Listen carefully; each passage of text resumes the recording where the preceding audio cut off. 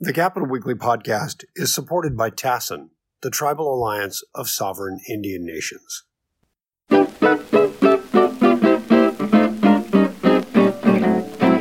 hello, everybody, and welcome once again to the Capital Weekly podcast. I am Cap Weekly Editor-in-Chief Rich Eisen, joined as always by my partner in crime, Tim Foster. How are you doing today, Tim? I'm well, thanks, Rich. Great. Well, I was going to say it's budget time, but it feels like it's always budget time in California until we get to way late in the year.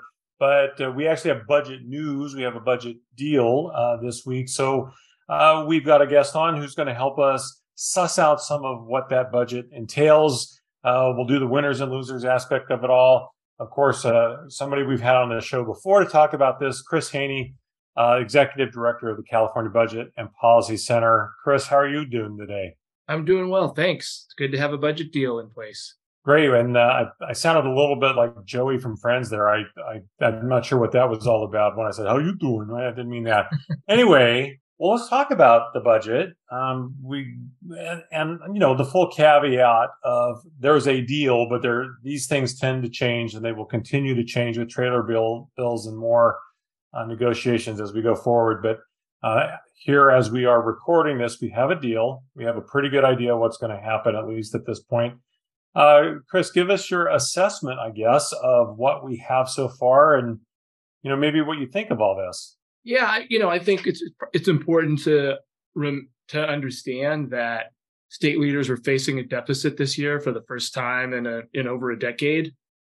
So we've gone from surplus budgeting to deficit budgeting in a very short period of time, and a lot of state leaders haven't been through that. There's only a handful left who were here during the Great Recession and remember those cuts that had to be made in 2010 and 2011 during those lean years. So, they're facing a deficit for the first time. And after a decade of, I think, them feeling and many advocates feeling like a lot of progress was made in terms of new investments and shoring up things that had to be cut in earlier years, they did a good job of resolving the deficit and protecting some of those earlier investments.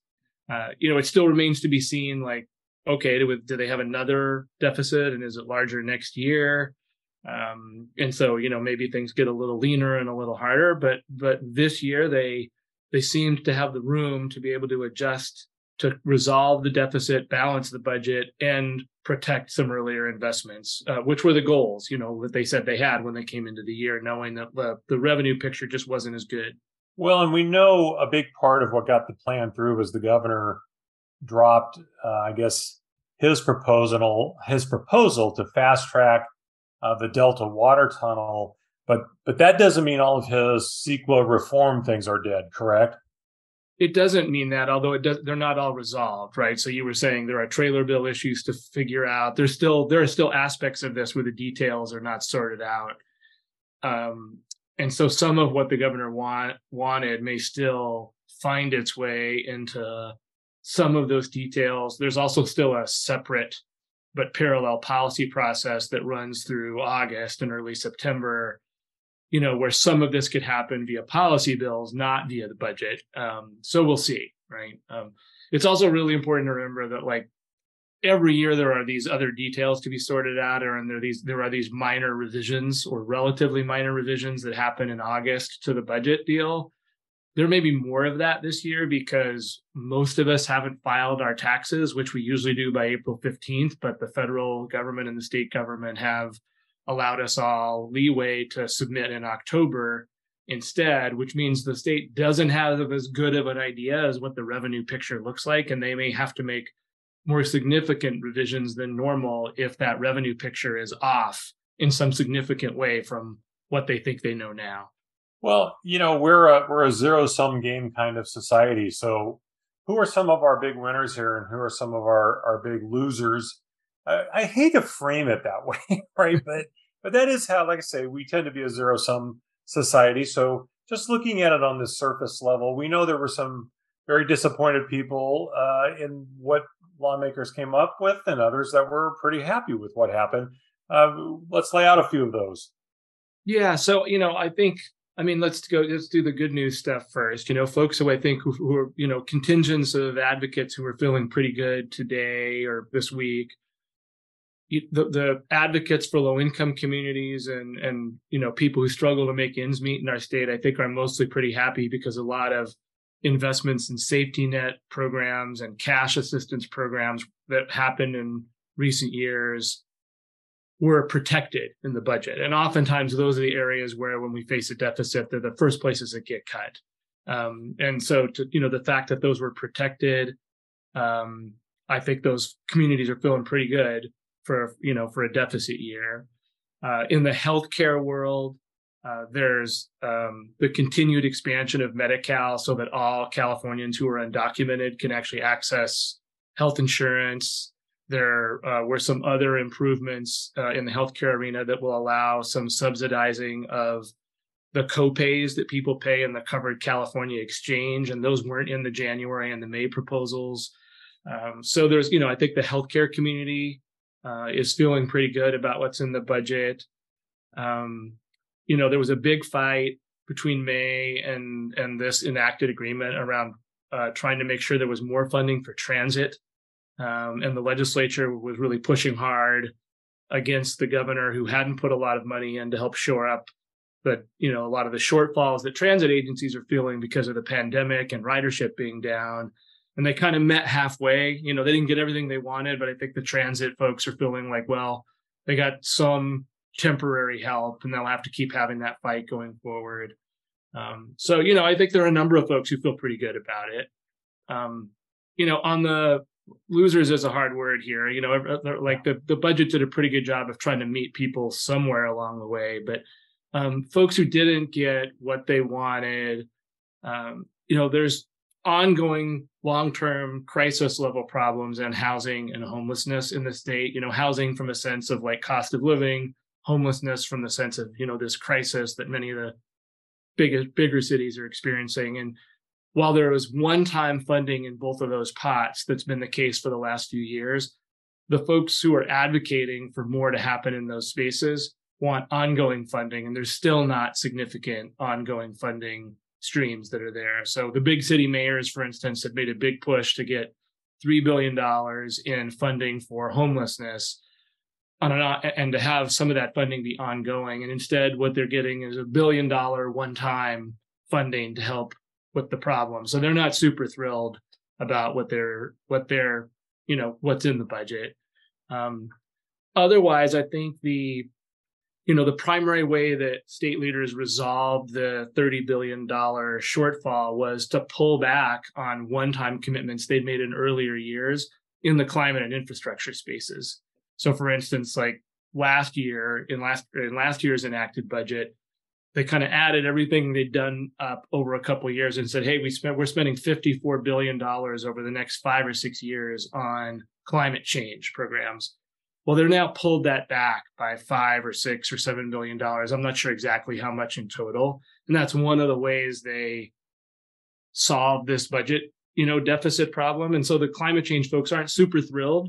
And on the other hand, there's still a pretty large pot of money that's going to be spent over 5 or 6 years. But, they're not happy about, for instance, like reduced commitments to transitions to zero emission vehicles, which we know is going to be necessary, over the long term. And the state has put requirements that we move completely away from traditional engine, vehicles. So that feels like a disconnect. And so those folks aren't super happy.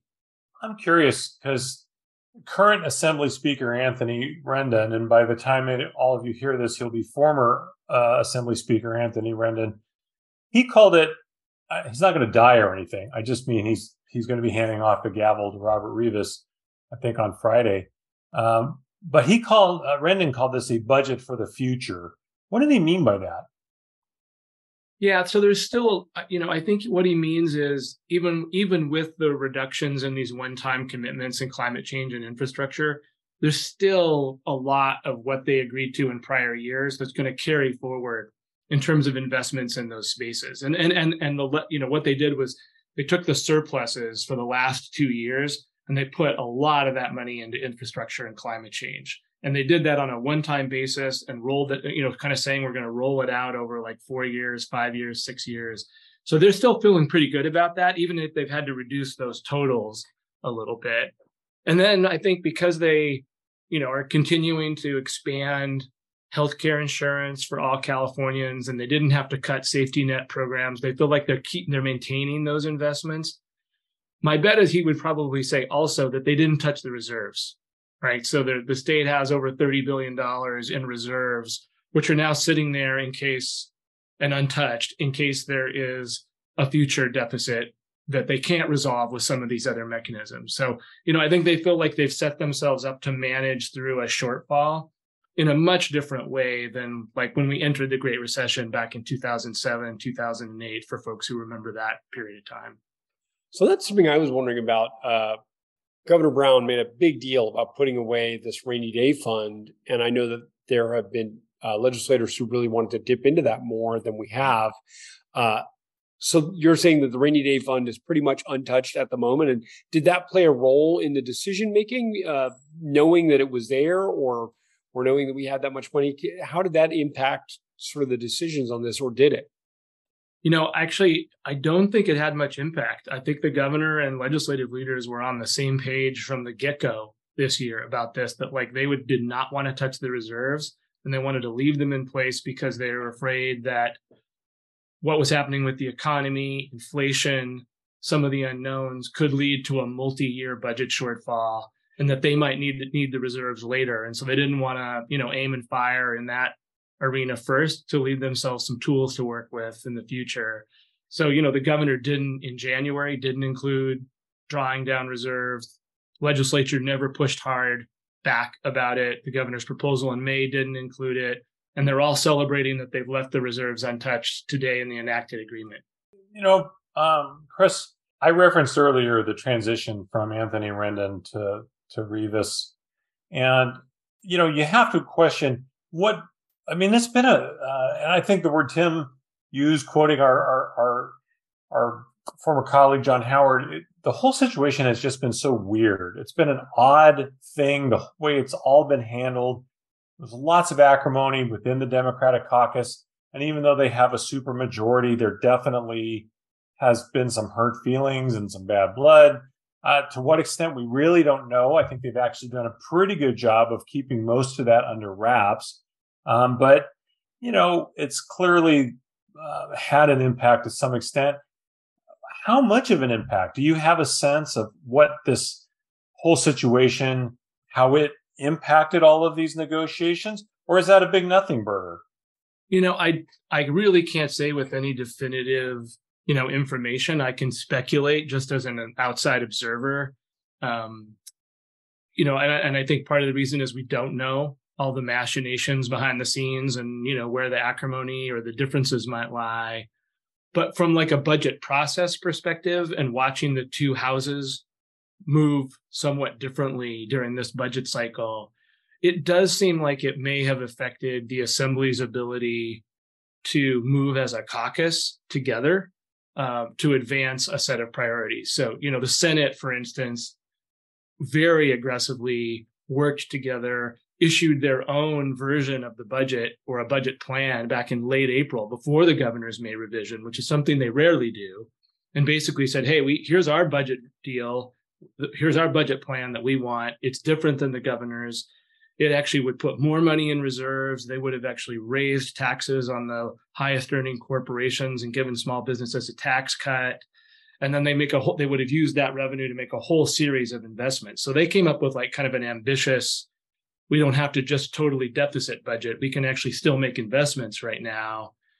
The Assembly didn't really even respond, didn't have a plan. The governor rejected the idea out of hand immediately. And I think what they did is they sort of found some common ground between the Senate and the Assembly on some of the spending side stuff. But the Assembly didn't really seem to have its own ability to kind of come up with its own master budget plan in advance of the May revise the way the Senate did. And that, they don't always do that. That may not be different than any given year, but in a year where like the Senate was organizing itself, it felt like the Assembly perhaps wasn't doing that in the same way. So what should we expect going forward? We've noted there's a lot of trailer bills. What are some of the biggest unresolved issues right now that we should expect to see some action on, in the near future? And are any of those going to do you expect to see get kicked down, the can get kicked down the road to the late end of session rush that we see every year? I think that one of the key ones is they do have trailer bill language that says they're going to reform reimbursement rates for childcare providers. So, there are childcare providers who provide childcare through the state's subsidized childcare system. So if you're low income, you can access and get some low cost childcare. But those providers are paid the lowest rates for their work in the country. And that's a real problem in a high cost of living state. And it's a real problem coming out of a pandemic where many, childcare, daycare centers, et cetera, had to close or reduce their operations for a while. And so there's been an effort over multiple years to try to get some rate reform so that those folks are being paid more of a living wage. They did include trailer bill language that says there's going to be some kind of rate reform for those providers, but it's not all defined or determined yet. And part of what's happening is a couple of years ago, the state allowed childcare workers to unionize. And so there's now a childcare union. And so there's a collective bargaining process that's happening in parallel with the budget. And so what that trailer bill rate reform language looks like is going to be largely affected or determined by that collective bargaining agreement. And so that's one thing that we're going to, who knows where they end up, right? Do they negotiate to the middle on it? Does the union win on a lot of what it wants? That's something we'll be watching for. You mentioned earlier some of the governor's sort of efforts to kind of streamline or fast track the CEQA, or California Environmental Quality Act, rules in order to move some of these like climate change and infrastructure investments. I think some of that's still very undetermined about whether that will go forward. It's been one of those like worst kept secrets in Sacramento for a long time that pretty much everybody knows that CEQA is not being used solely for protecting environmental standards. It's being used for a lot of other political purposes. And so, it's on the one hand, it's kind of admirable that the governor is trying to make some reforms for things like climate change and infrastructure, the same kind of reforms that we've actually done for things like stadiums, which make far less sense. And on the other hand, it's also understandable that a lot of folks are pushing back and sort of saying, hey, these are complex issues. You can't just ramrod this through in a few weeks between May and June. So, I believe you're quoting the Senate Budget Committee right there. Yeah. It's like they're just feeling like it got pushed through too fast and they didn't get a chance to deliberate. But it's not all dead. So now they've got a few weeks or a couple months here where they could still deliberate on that and maybe make some progress. And have you seen or do you have any sense of what it might mean that the budget sort of revives? I believe it's the Industrial Relations Board. And there's been some discussion that maybe this will be used to influence relations with fast food companies. Right now, there's been sort of this ongoing thing about regulating fast food industry. And I've not been able to read these stories, or I've not seen a story that examines this in any depth, but do you have any sense of what might be going on there? The only sense I have is what I'm reading in various stories too. I mean, I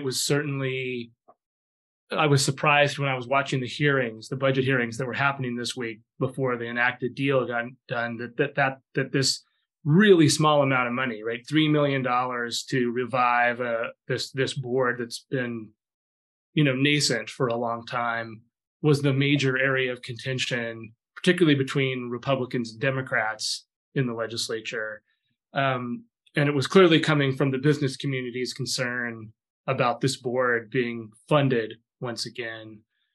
It does look like the part of the reasoning might be, I mean, who knows? I don't know exactly where the intent comes from by those who put this in the budget, but it does look like this might be a reaction where basically the state can say, hey, look, we enacted policy already that says that we can have a commission to look at wage and labor standards in the fast food industry, but you, the industry, are circumventing us and trying to block us through a ballot measure.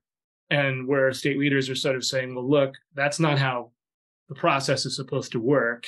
You don't get to just use your money, and the ballot measure process to undermine, what we think is good policy. So we're going to open up some options for ourselves that maybe via revived board, we could do some of the same thing we had planned to do through the prior, enacted policy. But that's what the speculation has been in some of the media reports. I don't know if that's really the intent that the folks who added the $3 million had in mind, but it's certainly what the speculation has been.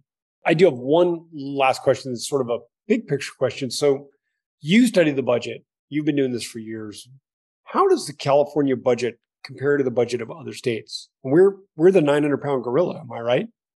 Yeah. I mean, you could, I can't remember the exact number, but you can add up all, the budgets of a large number of states in the country, and it doesn't come to the size and scale of the California budget. I mean, the general fund of the state budget is $209 billion, and we're by far and away, I mean, we've heard this all heard, fourth largest economy in the world. We're clearly the largest, separate from the federal government, we're the largest other public budget in the country by a long ways.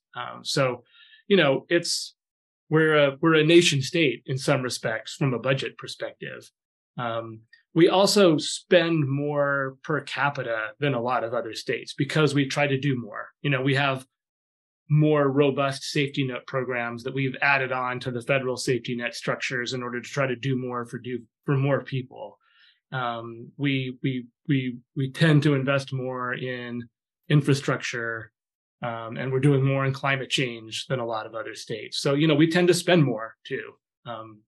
We have a progressive revenue structure, the most progressive structure in the country for the most part. So that's also different, which means essentially we ask our wealthiest folks to actually pay more in income taxes than in other states. So a number of ways that we're different. And I think, I'm not sure if this is still the case, but I know at one point, I think the highest earners pay basically half the taxes right off the top. Is that correct? Yeah, I think it's about half of the tax revenue comes from a very small percentage of high earners. And that's because of this very progressive income tax structure. So the wealthiest or highest earning people in the state are paying a personal income tax rate of 13.3% on, the upper end of their income, not on all of it. It's a marginal system, so it goes up with at income levels. But and that's considerably more than, say, somebody who's very low income is paying, which is going to be 5 or 6 points lower than that in terms of the share of their income. So it's just the way it works, right? Like we're a state that generates a ton of wealth and economic activity, and we ask the people who generate that wealth and economic activity to contribute more, which then allows the state to try and do more, like with things like safety net programs, where we can then redistribute that money to help the folks who are most struggling to, make ends meet in a high cost of living state. Right. The concept being that the person who can afford the car elevator in their 9-car garage can probably pay more than the person that's parking on the street. Right. Yeah, that's right. So, or the person who needs to take the bus. So.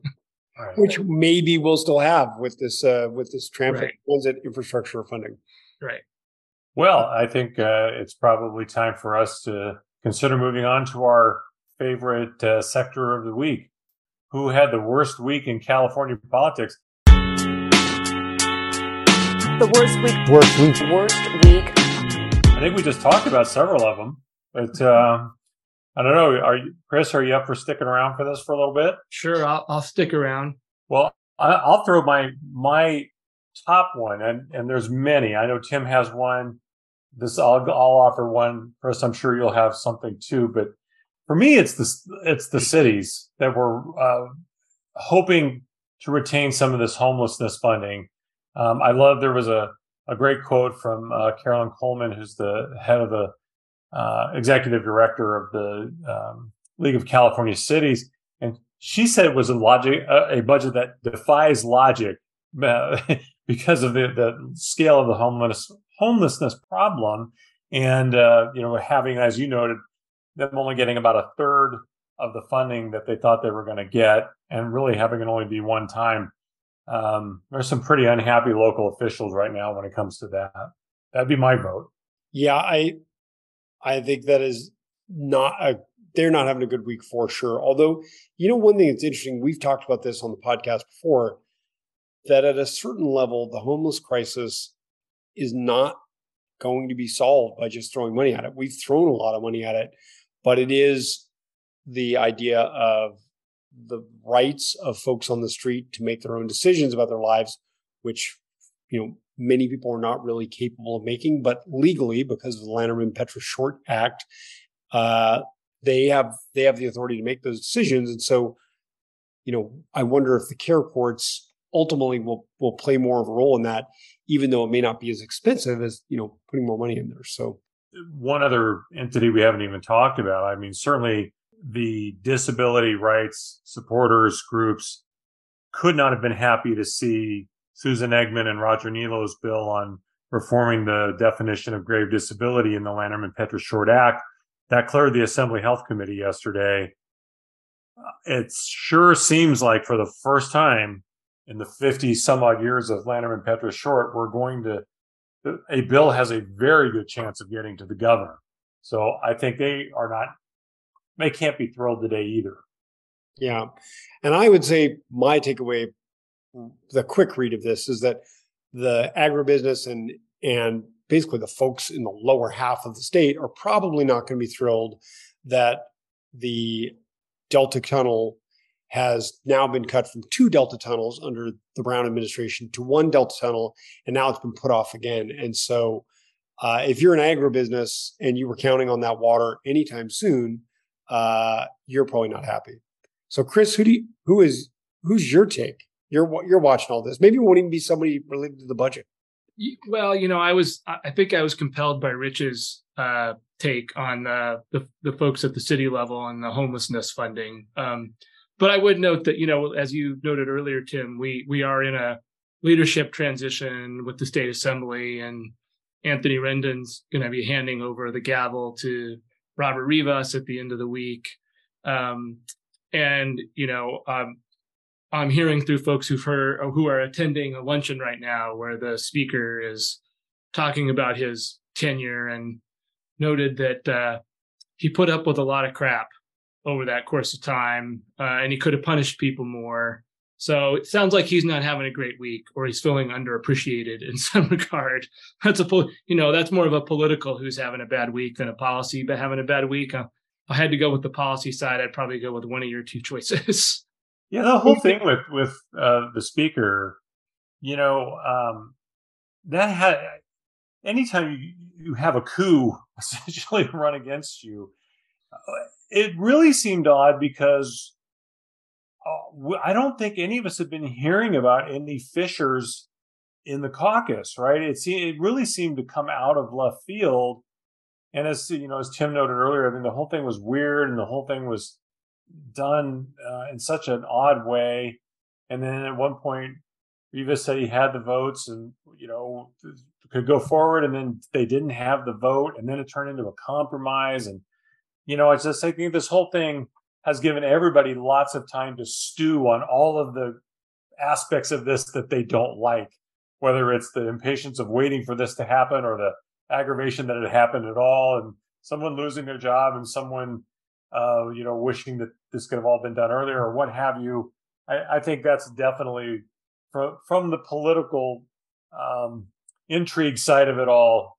There's probably not just Rendon. I think there's probably a lot of folks in his camp. I hate that term, but folks that are his allies probably are all feeling a little melancholy about things right now. I'll be very curious to hear his oral history in about 25 years when he talks about all of this. So he seems like a really interesting guy. Yeah. You know what? I'm gonna read you the exact quote as it's been put out there by major media here. He said when asked what his greatest regret was or mistake, he said, "To a large extent, I always wanted to be forgiving and give people opportunities for redemption. I don't always know that I was as quick to punish as I should have." So there are some people that's aimed at. We don't know exactly who that's aimed at. We could probably make some pretty good guesses, but they all know who they are, and everyone around them knows who they are. So I can't imagine that's going to ease the tensions between now and November or whenever. I think it's going to be a little frosty in some of those caucus room meetings for a while. Yeah, and it's sort of interesting to think about the fact that it's been going on for like 10 months or 11 months now. Like, the first inklings of this that started to get out into the media were, late last summer, as I recall. Anyway, maybe even earlier for all I know. But I remember late last summer. And had the transition happened back then, we would have had totally new leadership as we transitioned from a surplus budget to a deficit budget. So it's kind of interesting to think about like what everyone was competing for at that time. Also, the picture, the sort of landscape changed pretty dramatically. I mean, we probably, who knows whether we have deficit years looking forward or the economy turns around and the revenues are booming again. But it'll be interesting to see what the leadership transition means for the next budget cycle. Absolutely. Chris, thanks so much for coming on the podcast today and talking about all this. It's fascinating stuff. The California budget is always a mix of intrigue and a drama and all kinds of things along those lines. And so this year has not disappointed. There's been no shortage of drama this year, that's for sure. No. And you're talking to a budget wonk, so I think it's dramatic and interesting every year. Right. Absolutely. Well, hey, it is a document that reflects our priorities as a state. So there you go. It's a very, very dramatic thing regardless, right? All right. Hey, Chris, and we'll talk to you soon. Yeah, thanks for having me. Yep. Thanks, guys. Take care. The Capital Weekly podcast is produced by Tim Foster for Open California. If you enjoyed today's episode, we hope you'll go onto iTunes or wherever you get your podcasts and leave us a positive review. Thanks a lot, and we'll see you next week.